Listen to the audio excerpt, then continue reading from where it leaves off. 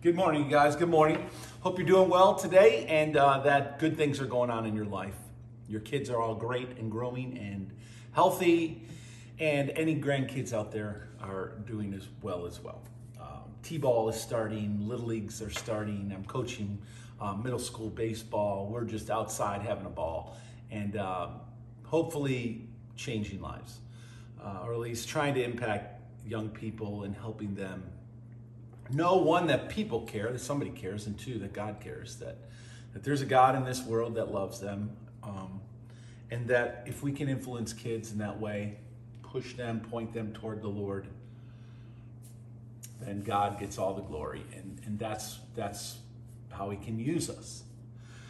We're talking about, in this series, Buckle Up, and we're talking about the truly I say to you statements that Jesus made. And whenever He said truly, or verily, or assuredly I say to you, He was about to say something that was pretty important that they did not want to miss. Remember, He's talking to the disciples or the crowds. This 2,000 years ago, Jesus talking to the people there. We're now listening in 2,000 years later, gleaning out of what Jesus said for anything that might apply to us and to them and to all Christians, but not everything does.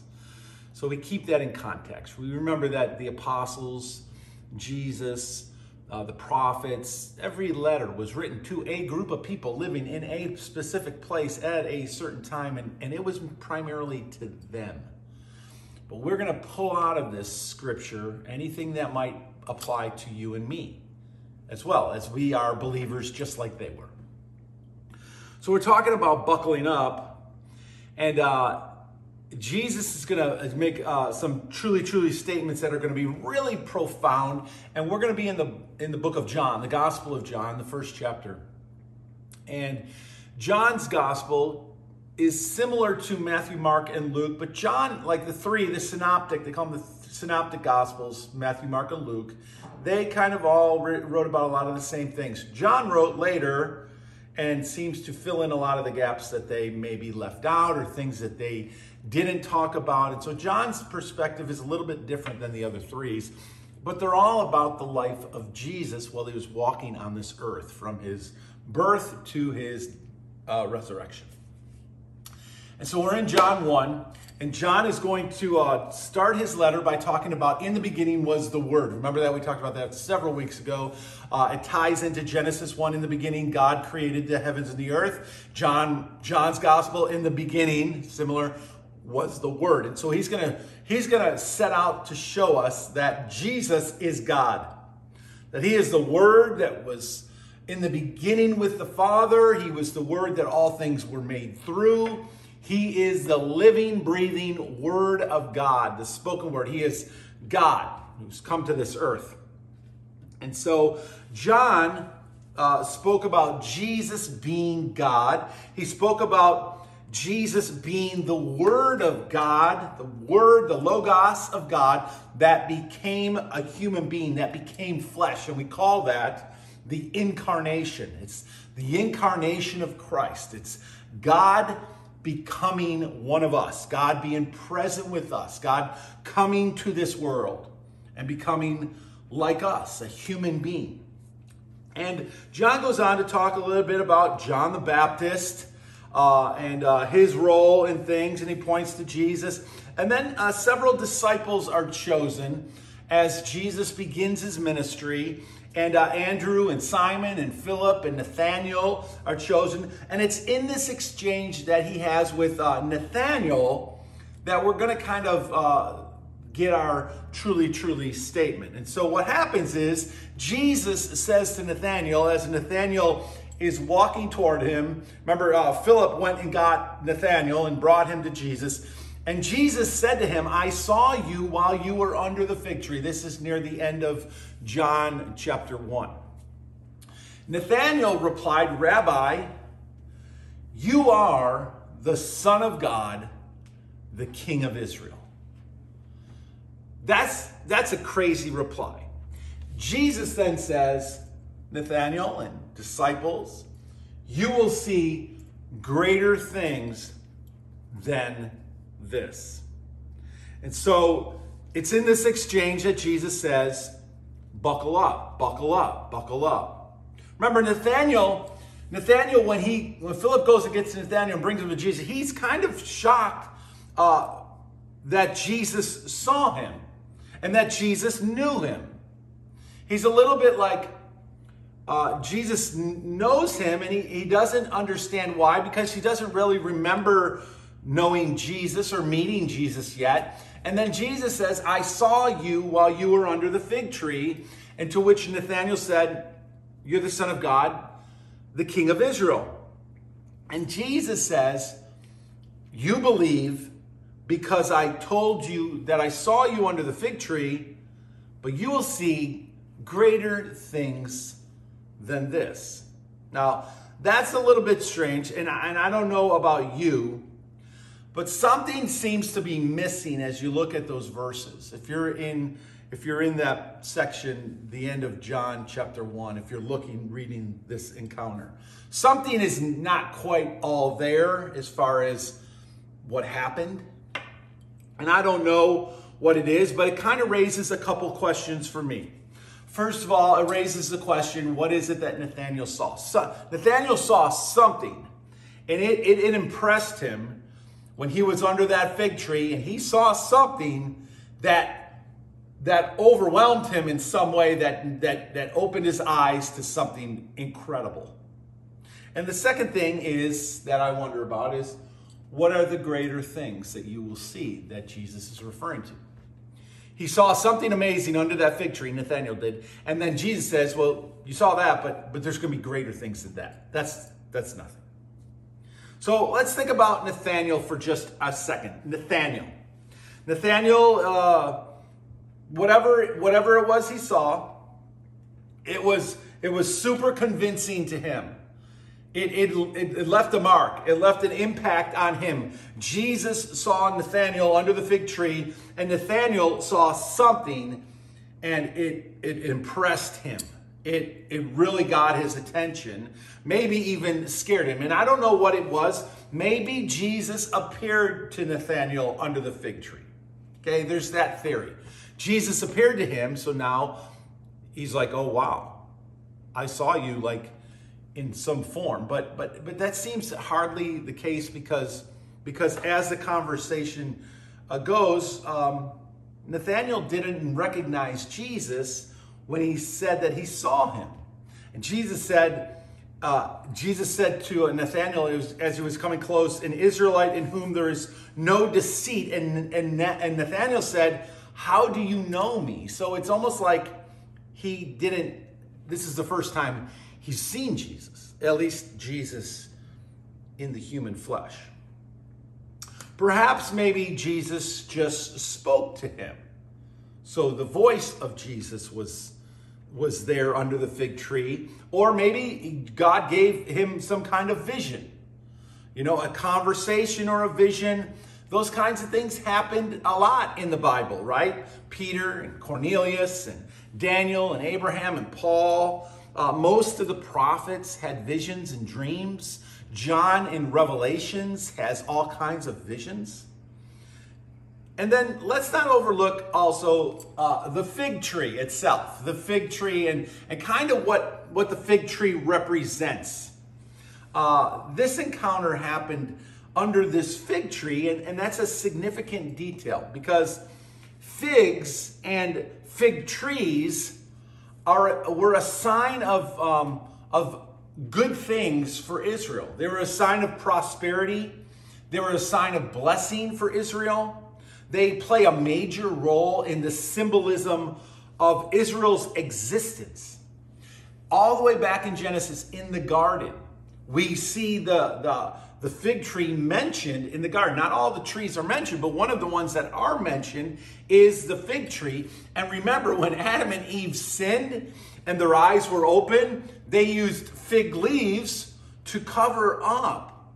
And so there's this huge contrast between blessing and shame as it falls under the idea of figs and fig trees. The promised land, remember later on with Moses, they're going to go into the promised land. Well, the scripture tells us that it was full of fig trees. And that was a sign of plenty. It was a sign of riches. It was a sign of prosperity. It was a sign of good health, that the land was full of good health. And there's fig trees all over the place. In Deuteronomy chapter 8, the scripture says, the Lord your God is bringing you into a good land, a land with wheat and barley, vines and fig trees, pomegranates, olive oil, and honey. And so we see the fig tree was a part of this inheritance. And it was going to be a sign of blessing and health. The fig tree represents Israel themselves. Israel as a fig tree. The health of a nation compared to a fig tree, right? Their spiritual and physical well-being and health was likened to the health and the well-being or the sickness of a fig tree. And so Israel itself as a nation was compared to a fig tree. Judah, 1 Kings says, Judah and Israel lived in safety, every man under his vine and his fig tree, from Dan even to Beersheba, all the days of Solomon. And so what we see is safety is found, every man under his fig tree. This is in the Old Testament, in the history books of the 1 Kings. And so when Israel rebelled against God, remember that later on, what they found was empty fig trees. They found the fig trees were stripped bare and fruitless. And so the fig tree kind of represented Israel in their blessing times when things were good and they honored God and obeyed God, and in times where the fig trees were stripped away from everything because they were rebellious. In Mark chapter 11 in the New Testament, the unfruitful fig tree, remember that Jesus cursed, was never to bear fruit again as a sign against Jerusalem and against Israel. And so, again, the fig tree is a sign of Israel's health, blessing, and curse. And then in Revelation chapter 6, and what I'm trying to show you is that from Genesis all the way to Revelations. In Revelation 6, the stars will fall from the sky like figs drop from the fig tree when shaken by a strong wind. And so again, in Revelations, we see this fig tree analogy with Israel and blessing and cursing. So from cover to cover, the fig tree plays a critical role in Israel's history. And Jesus says to Nathanael, I saw you while you were under the fig tree. So there's something significant going on here, something big. It was a place of symbolism for Israel. It was a place of safety and blessing, probably a place where they went to pray, to just spend time talking to God, just getting away from everyone else. Maybe they had a fig tree in their yard, and that's where they went. That was their place of prayer, under the fig tree. It was a place that Jesus, in some way, had this incredible encounter with Nathanael, and whatever the vision, whatever the dream, whatever the voice or the appearance, Nathanael's reaction to it was, you are, Jesus, you are the Son of God. You are the King of Israel. And so it was powerful and it was life-changing for Nathanael.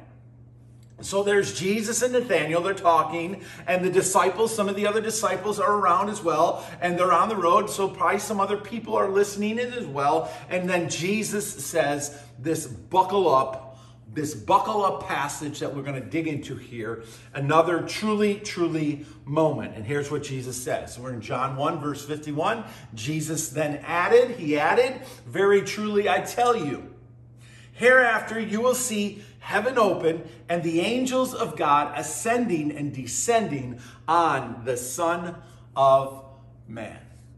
Okay, this is what Jesus says right after his encounter now with Nathanael live with Philip. Aha! Say, Nathanael, Jesus is like, Nathanael, you're kind of funny. You think that what I showed you under that fig tree was impressive? Buddy, you have not seen anything yet. You will see greater things than what I showed you under that fig tree, whatever it was. I'm going to show you mightier things than that. In fact, I like the Aramaic version of Jesus saying to Nathanael, buckle up, buddy, buckle up. I like the Aramaic version of this passage. It goes like this. He said to him, timeless truth I speak to you all. In other words, truly, truly, I say to you all. From this hour, you shall see heaven being opened, and the angels of God as they ascend and descend onto the Son of Man. And this is such a cool passage, such a powerful passage. This is the kind of passage you read and you go, oh man, that's cool. But I got to tell you this morning, it is bigger than we know. This thing is huge. This verse is so big. This truly true statement is so big. It's like that elephant in the room that nobody wants to look at, or not that we don't want to look at it, but it's there and we just kind of don't even see it. It's like it's huge and it's big, but it's so big that we don't even notice it. I don't know if you've ever, had that situation happen to you. Like it's right there in front of you. It's big. Everyone else can see it, but for some reason you're just overlooking it. And that's what I want to dig into this passage. So here's what he says. He says, from this hour, right? From here on out, to Nathanael, right? From here on out, you're going to see way more than what I showed you under that fig tree. And so from this hour, it also is written in some translations hereafter. Hereafter, it's also omitted in some translations, but the idea is that from right now, Nathanael, from this second, going forward, you're going to see incredible things. You think what you saw earlier today or yesterday, whatever it was impressive. You're going to see even more. So he says, hereafter, but considering Jesus' words, you'll see even greater things. It's safe to say that what Jesus is referring to, obviously, is from here on out. It's like from this time moving forward, you're going to see incredible things. From this hour right now, as I continue my ministry, because remember, this is at the very beginning of his ministry. He's just now choosing his disciples. So he is just beginning his ministry. He says, from this hour, you shall see. And so he's saying, you guys, the disciples that are around with him, Nathanael, you are going to see incredible things. You're going to see supernatural interactions with your very eyes, not somebody else's that they wrote about and now you get to read about it like we are reading about their encounters. He's saying to them, you're with me now and you're going to see, while I'm on this earth, you are going to see with your very eyes and observe things that no one else has ever seen or will ever see. During my ministry, Jesus is saying, you are going to see incredible things. You are going to be witnesses of these things that are going to happen, which is why the apostles and these early disciples are the writers of what we now have as the New Testament, because they were eyewitnesses of the things that Jesus did. From this hour, you will see heaven being opened. Now, in the Old Testament, there were times that interaction happened between God and man at different times. It was random. It's sporadic. God would use a judge. God would use a king. God would use a prophet. But it was all through history. Nothing crazy, at one time for a long period of time. It was somewhat random and sporadic. But Jesus says, you will see heaven opened. From this day forward, Nathanael, as we're having this interaction for the next few years, you're going to see heaven open, a continual flow between heaven and earth. You're going to witness this. You're going to observe it. Spiritual activity like never seen before. That's what you're going to see. And then he says, you're going to see heaven open and angels of God, the angels of God ascending and descending on the Son of Man, or on the Son of God, or to the Son of Man. This is all going to be happening to Jesus, wherever Jesus goes.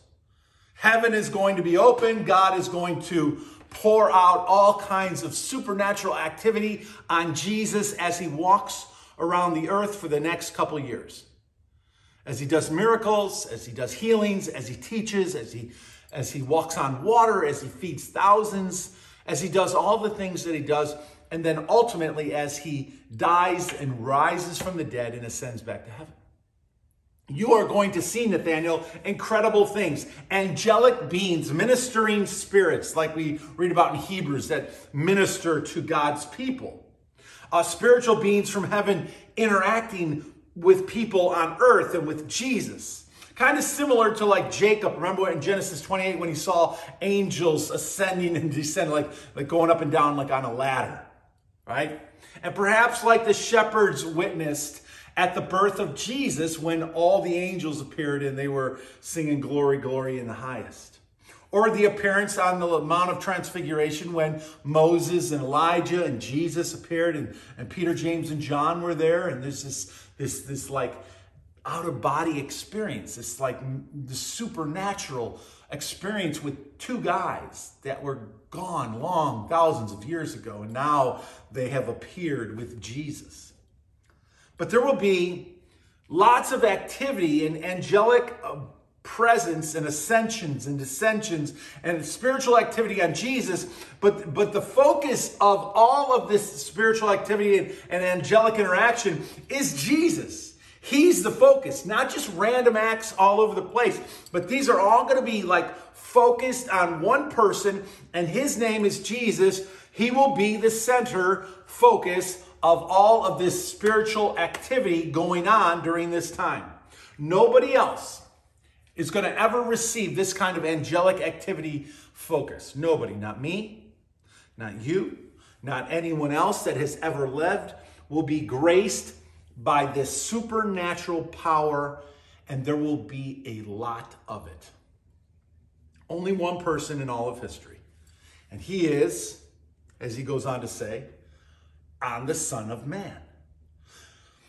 From this hour, you will see heaven being opened and the angels of God ascending and descending onto one person in particular, the Son of Man. 88 times in the New Testament, 90 times in the Old Testament do we see the phrase, the Son of Man. The Son of Man. And basically all it has to do is this. As God, Jesus is the Son of God. As a human, Jesus is the Son of Man. Fully God, fully human. So when you see the Son of Man, it's talking about Jesus, God in the flesh, as the Son of Man. As one of us. One of us, right? And God in the flesh, Emmanuel, right? God with us, the incarnate Christ. Jesus, the Messiah of the world, will have this continual interaction with all of heaven as he ministers on the earth, as he teaches, as he performs miracles. And these are going to include a lot of different things, but one of the things they're going to include is the voice of his Father. Remember at Jesus' baptism in Mark 11, this is my beloved Son, in whom I am well pleased. At the Transfiguration in Matthew 17, this is my beloved Son, he says, listen to him. And at the last week in John 12 of Jesus' ministry, this is my beloved Son, I have glorified him and I will glorify him again. And so this voice from heaven, this supernatural God voice that Jesus heard, and those that were with Jesus heard this voice, the voice of God, will be poured out from heaven on Jesus during these days. Supernatural activity. Also, angels showing up, ministering or appearing to Jesus. In Mark 1, when he was tempted, in Luke 22 in the garden, in Matthew 28 at the resurrection, we see angels at his birth, we see angels throughout his ministry, and we see angels at his death. And then to top it all off, in Acts chapter 1, After Jesus dies, resurrects from the dead, appears to hundreds of people after he was dead, pronounced dead by the Romans, and buried in a tomb. Now he's alive again, and he's appearing to hundreds of people in various ways over a period of 40 days. Now Jesus, in Acts 1, is with his disciples, and he's going to ascend back up into heaven and leave them. And verse 10 says they were looking intently up into the sky as Jesus was going, when suddenly two men dressed in white stood beside them. Men of Galilee, they spoke to the men. The angels, these two white angels, spoke to the disciples and said, "Why do you stand here looking into the sky? This very same Jesus who is taken up from you into heaven, as he ascends into heaven, will come back. He will descend from heaven the same way that you have seen him go into heaven." From his birth to his ascension, supernatural activity surrounded everything that Jesus did. This is incredible. This is so very big. And to Nathanael, Jesus says, "Yeah, I saw you under the fig tree, but you are going to see even greater things than this. Buckle up, brother." You better buckle up, brother. Buckle up, because incredible things are going to happen. So what is the truth of this buckle up moment? What is it that we don't want to miss, that Jesus is saying to them and to us? What is it that is so important, that's so big, that we just don't want to overlook it or miss it? Well, I think it's quite simple. I think it's that big thing in the room that nobody really even notices. But it's huge. And I hope today we're going to get our eyes on it and really see it. Because it's easy to read through the scripture, hear these verses, and just kind of like, okay, yeah, like everyday life, just ho-hum. But this is more than ho-hum. What is happening here in this statement of Jesus is this: Jesus is God. Now, I know that's something you've heard all your life. Jesus is God. But this is more than just Jesus saying, "I am God." This is the proof that Jesus is God. All of this supernatural activity focused on this person named Jesus. There is no other person in all of history that has ever been or will ever be that will ever get this kind of activity from heaven directed on them. Jesus is God. He is the only one who had this much attention from Father God interacting with the Son of God, and from angels and supernatural beings showing up constantly. He is the only one who can offer hope and eternal life, salvation to you and to me. He is the only one who gave overwhelming evidence that he is the Son of God. So don't miss this, who Jesus is. Don't miss all of this supernatural activity pointing to the one who is the Son of God. This is not just another nice truth. This is not just some more good information recorded in the scripture. This is God shouting to you and me. Do you not see all the angelic activity happening with Jesus? All of this supernatural activity is more proof, not the only proof, but more proof of who Jesus is. Who he is. So what is it that you are seeking? What is it you're looking for in life? Who is it you're looking for? Who are you following? Who are you listening to in your own life? Are you influenced by the things of this world? Are you influenced by the things that people in the planet chase after? What is it your allegiance is to? What is it you're following? Who is it you're following? Are you chasing after Jesus as much as Jesus is chasing after you? Are you seeking God the way God has sought you? Are you loving God as much as God loves you after all that God has done for us? Do you remember the story of Luke 15, the lost coin, the lost sheep, and the lost son? In the story of the lost coin, the woman had 10 coins. She loses one, and so she lights a light. She sweeps the floor. She checks every corner of the room until she finds that lost coin. And when she finds it, she calls her friends in, and they have a party, and they celebrate. Another man had 100 sheep, and he loses one, and so he leaves the 99, and he goes out to find that one sheep. And when he finds the sheep, he puts it on his shoulder, he comes back to the other 99, and he rejoices, and they celebrate, and there's a big party.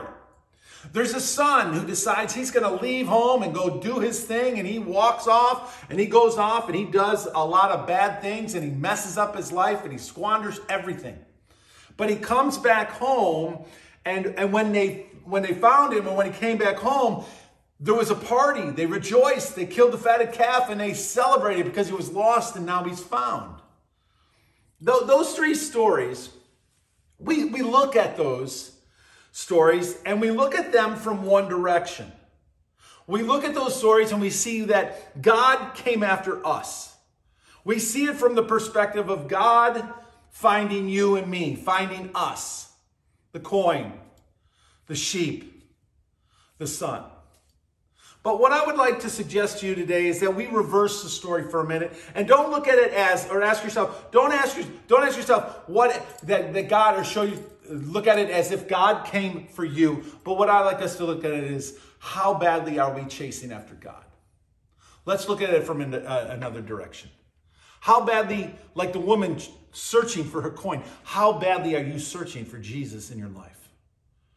Like the shepherd who lost the sheep, how badly are you searching for Jesus to have all of you?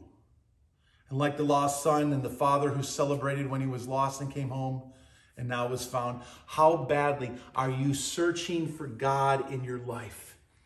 Like the woman with the lost coin and the man who went after the lamb, they did a deep search for a great treasure. They did a deep search for this great treasure. To find Jesus is by far the greatest treasure that you will ever find. How deeply are you searching for God in your life? Because there's a lot of darkness. There's a lot of confusion. There's a lot of chaos. There's a lot of static in the world. And if you don't go searching for God, God will get pushed out by everything else, chasing after your attention. You must make a decision to deliberately go after God, to chase after God, to know God, to want to know God more, to seek him with all your heart, to worship God with others, fellowshipping with other believers, growing in your faith with other believers. That is the only way that you are going to stay on track and stay focused on the goal of knowing him. It's the only way. It's the only way. Jesus said, or he added, "Very truly I tell you, hereafter you will see heaven open and the angels of God ascending and descending on the Son of Man." Why? Why? Because Jesus is God. Jesus is the Son of Man. He is the Son of God. Are you holding on to Jesus? Are you buckled up? I hope you'll have a great week. And I hope this week will be determined, so determined to seek after, to chase after, to pursue, whatever word you want to use, the Lord in our life. And that we'll serve him with everything in us. And we'll let him use us for his glory however he wants. God bless you guys. Have an amazing week.